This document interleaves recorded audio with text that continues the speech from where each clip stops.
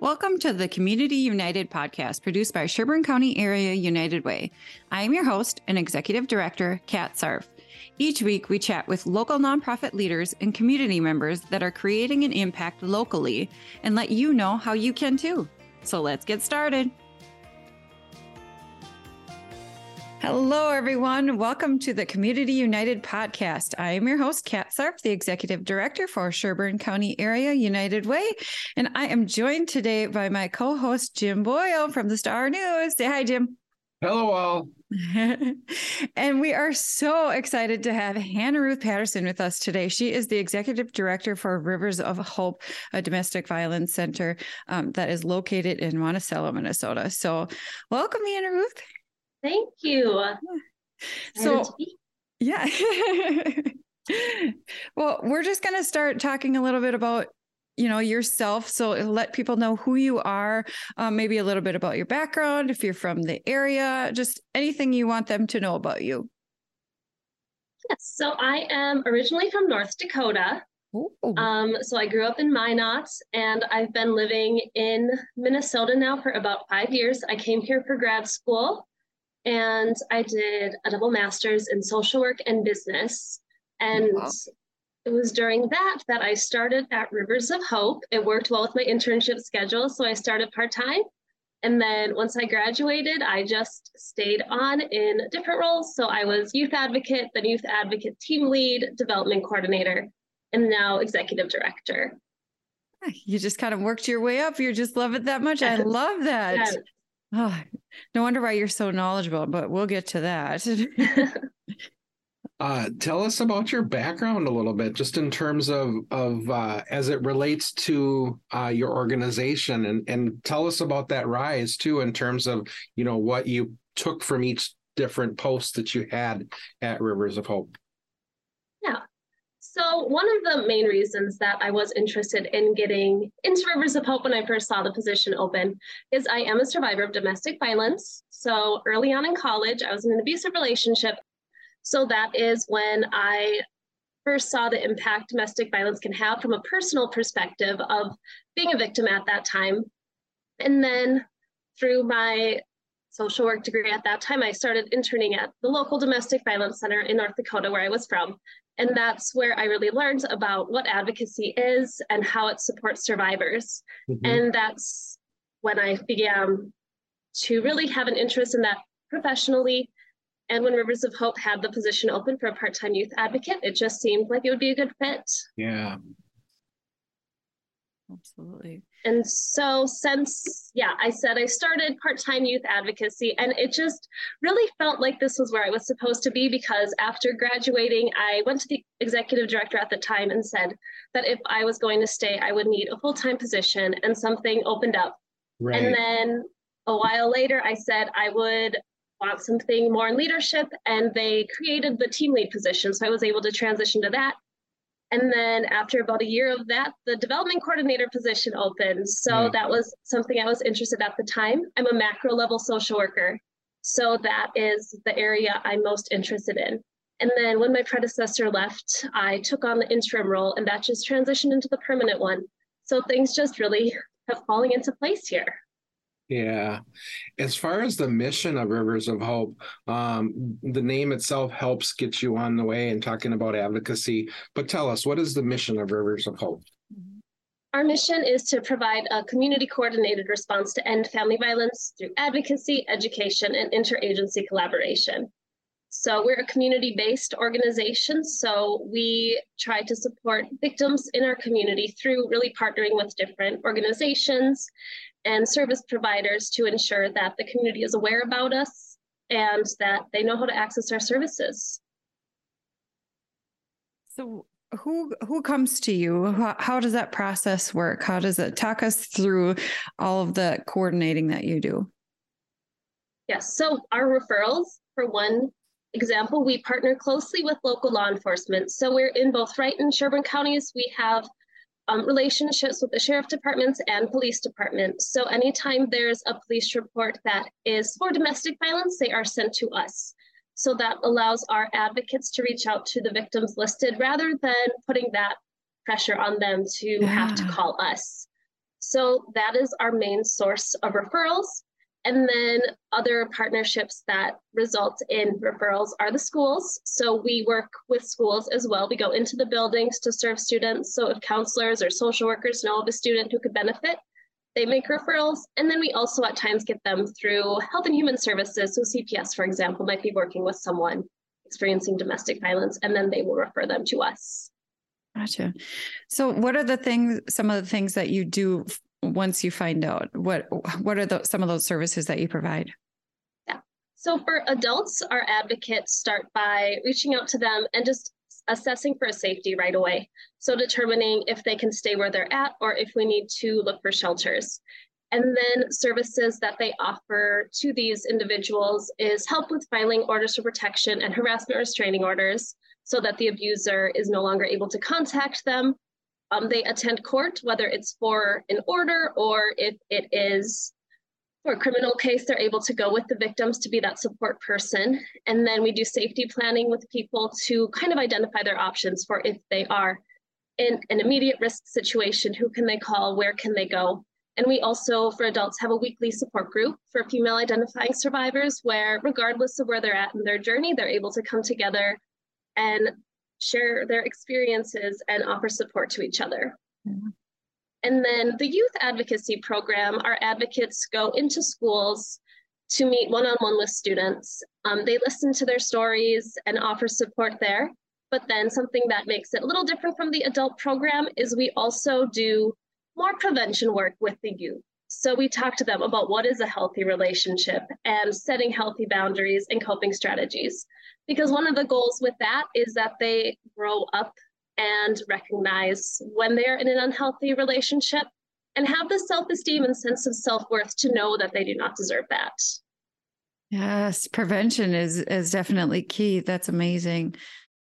If someone is in an abusive relationship and they're afraid to leave or they aren't really sure what to do, what would be your suggestion or what would you tell them? We would still encourage them to speak with an advocate or someone in their life, whether it's a friend or a family, just to make sure that someone knows. Domestic violence can be very isolating, and that isolation is what makes it so dangerous. Because if people don't know what you're going through, then that abuser has so much more control over you. So even when people aren't ready to go, we really appreciate when they do reach out because our advocates can safety plan, and that's where those really come into play. So talking about if they come home and they're angry, is there a door you can easily access to leave? Do you have everything you need in one place, like your paperwork and your ID and everything that you would need if you need to flee quickly, just to make sure you don't need to go back if you do get to that point where it's really escalated and dangerous? And then also, who are your support people? Whether that's a friends or family members, making sure that they have some people in their lives that they can call, even if they just need to talk about what they're going through. One thing that I've heard from a few different victims and leaving an abusive relationship was it was really hard for them financially. Is that something that you found pretty common? Yep, and that is unfortunately a huge barrier for a lot of people. One of the control tactics used by many abusers is that financial control. So it might be not letting them have a job or having all paychecks go directly into one account that the victim might not have any access to. So using that as a control tactic to keep them in the relationship is unfortunately a very powerful way to keep people to stay. Yeah. One way we try to support people in that situation is through connecting them with different community services who can help them financially, whether that's through the county or different areas where they can go. We also collect gift cards. And so when they are in that situation and they're getting ready to leave, we'll give them gift cards for groceries and gas, get them connected with the different food shelves and help centers to ensure that some of their basic needs are being met so that they can focus more on the larger things that they have going on. Yes. That's wonderful, because that is the number one thing that I have heard personally that has been the most difficult, which is something that I never really thought about. I mean, you're either going from one income to leaving to no income. So that can be a really scary thing. Besides, when you're in an abusive relationship, you know what you have. And it's so scary to leave for something that you don't know what it looks like. Mm-hmm. And I think that's another thing that I've heard too. Like, but what does it look like without them? Yeah. And it's so hard because they have a relationship together and they've built that. And then leaving it is hard, understandably. Another barrier we've seen a lot of lately is housing. If they don't have money, we don't have a lot of affordable housing in the community. Mm-hmm. And something an advocate actually just brought up to me this week was if they are living in the house with the abuser and wanting to leave, oftentimes they're not eligible for housing resources because technically they are in a home. And so to get on the list for housing waivers and different things like that, they almost need to enter a homeless situation, which is obviously extremely challenging choice to make for people, whether it's going into shelter or whatever that may be. That is just something we're trying to figure out how to support people with now. Oh my goodness.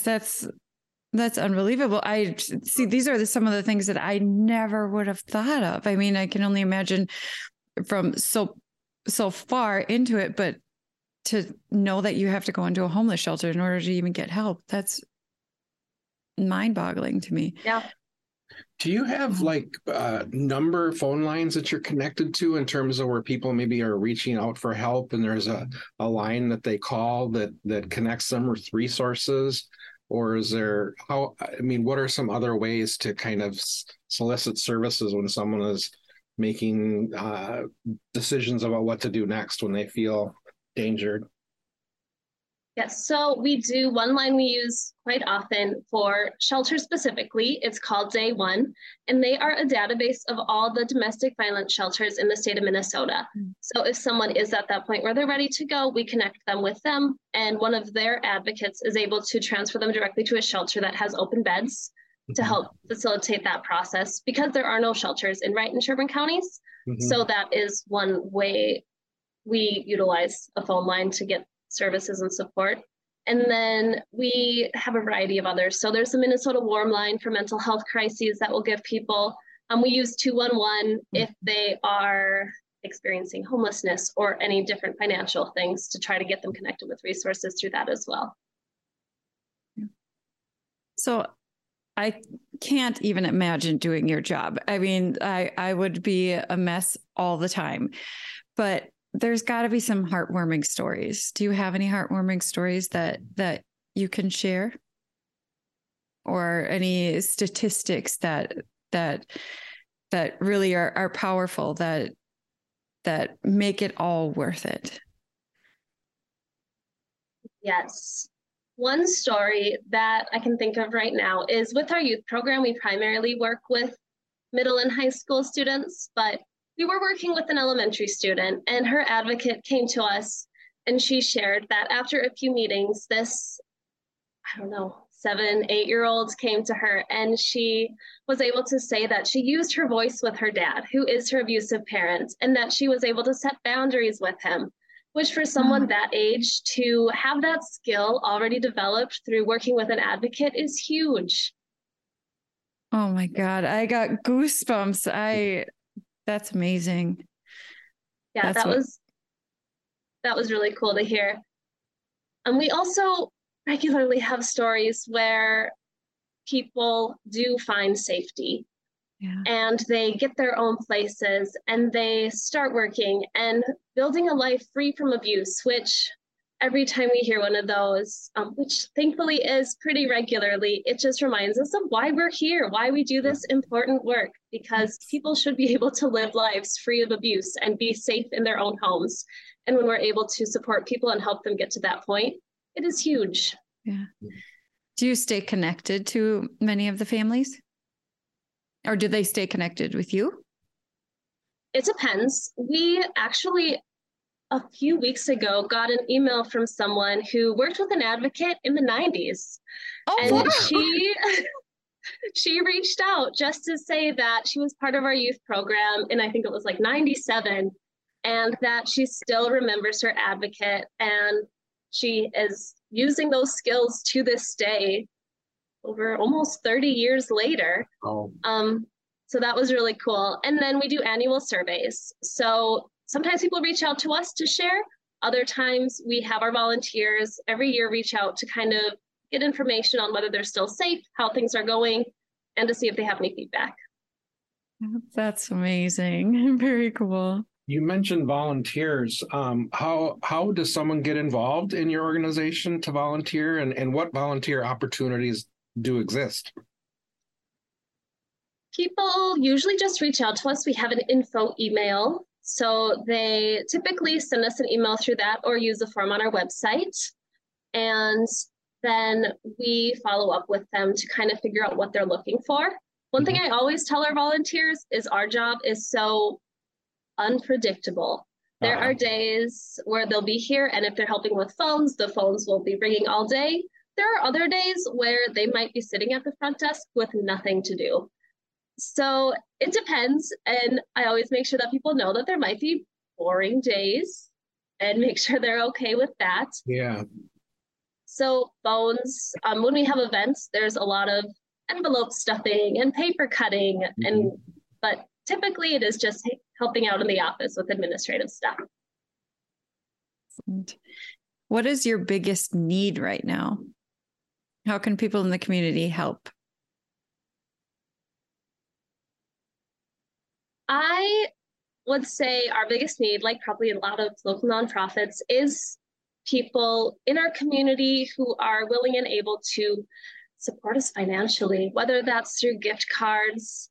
We have seen a pretty significant cut in grant funding over the past year, and a lot of that is just due to changing trends in grant requirements and priorities that are really outside of our control.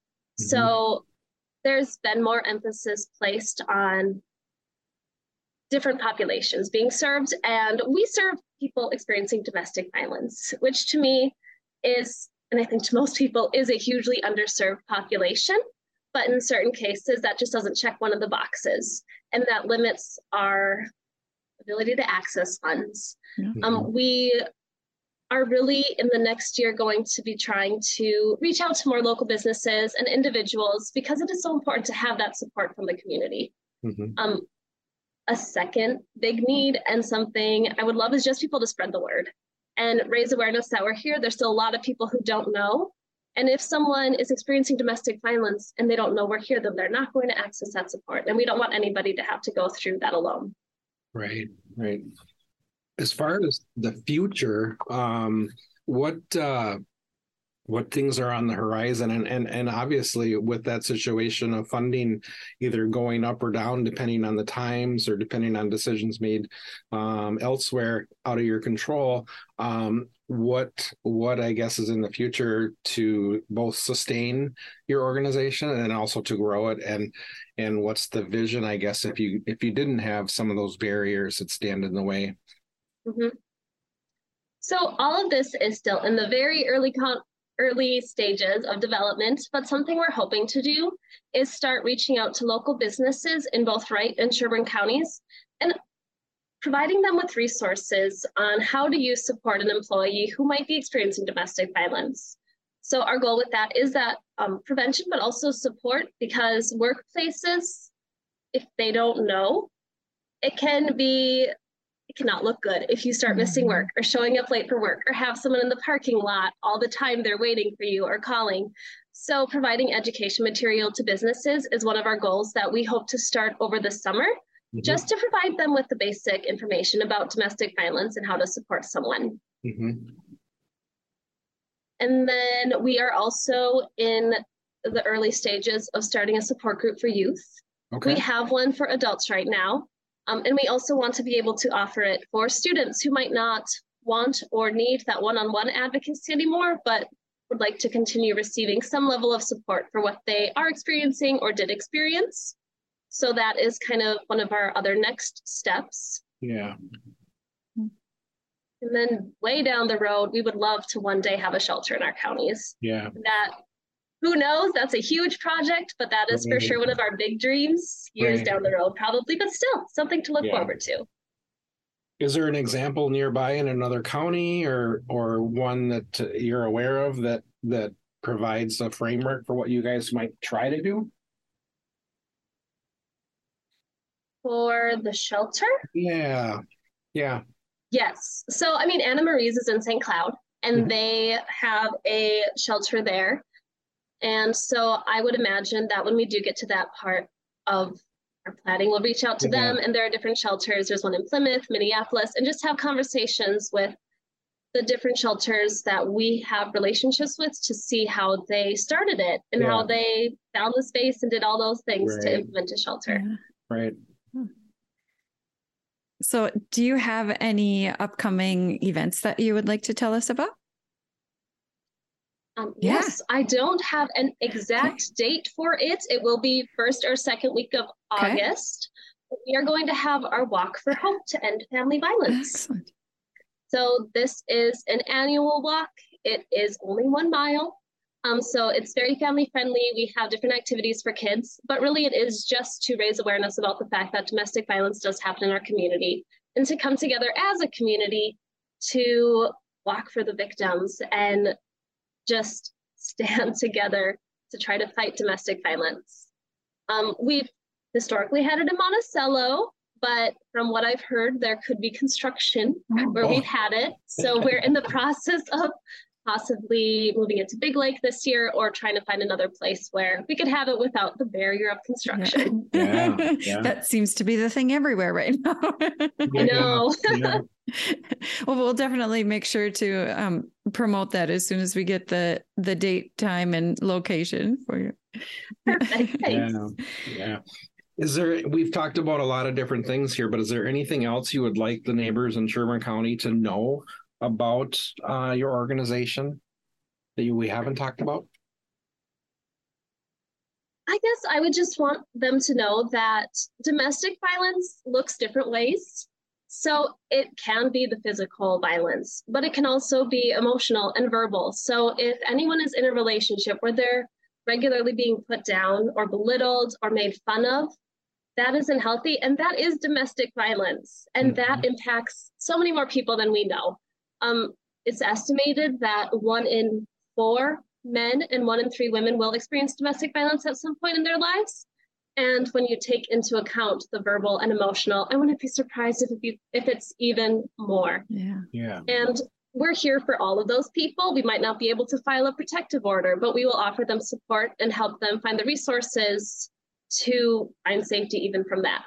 Well, thank you so much, Hannah-Ruth. It's been incredible to talk to you. I know you're always up to so many things and helping out so many people. And I know I absolutely could not do what you do. And that's why we are so thankful to be able to support you in everything that you do and helping our community in so many different ways. So I really want to thank you for that. Thank you for having me. And I guess just one other thing. If anyone who's listening or any groups would like an advocate to come present about what we do, we're always wanting to and willing to present to any group who's interested in learning more about domestic violence and Rivers of Hope. Excellent. All right. Until next time, neighbors. Thank you so much for listening to the Community United Podcast, a production of the Sherburne County Area United Way. Please subscribe to our podcast and share it with your friends and family. If you want to know more about who we are and how else we support our local nonprofits, visit our website and subscribe to our mailing list, SherburnUnitedWay.org. Bye for now, neighbors.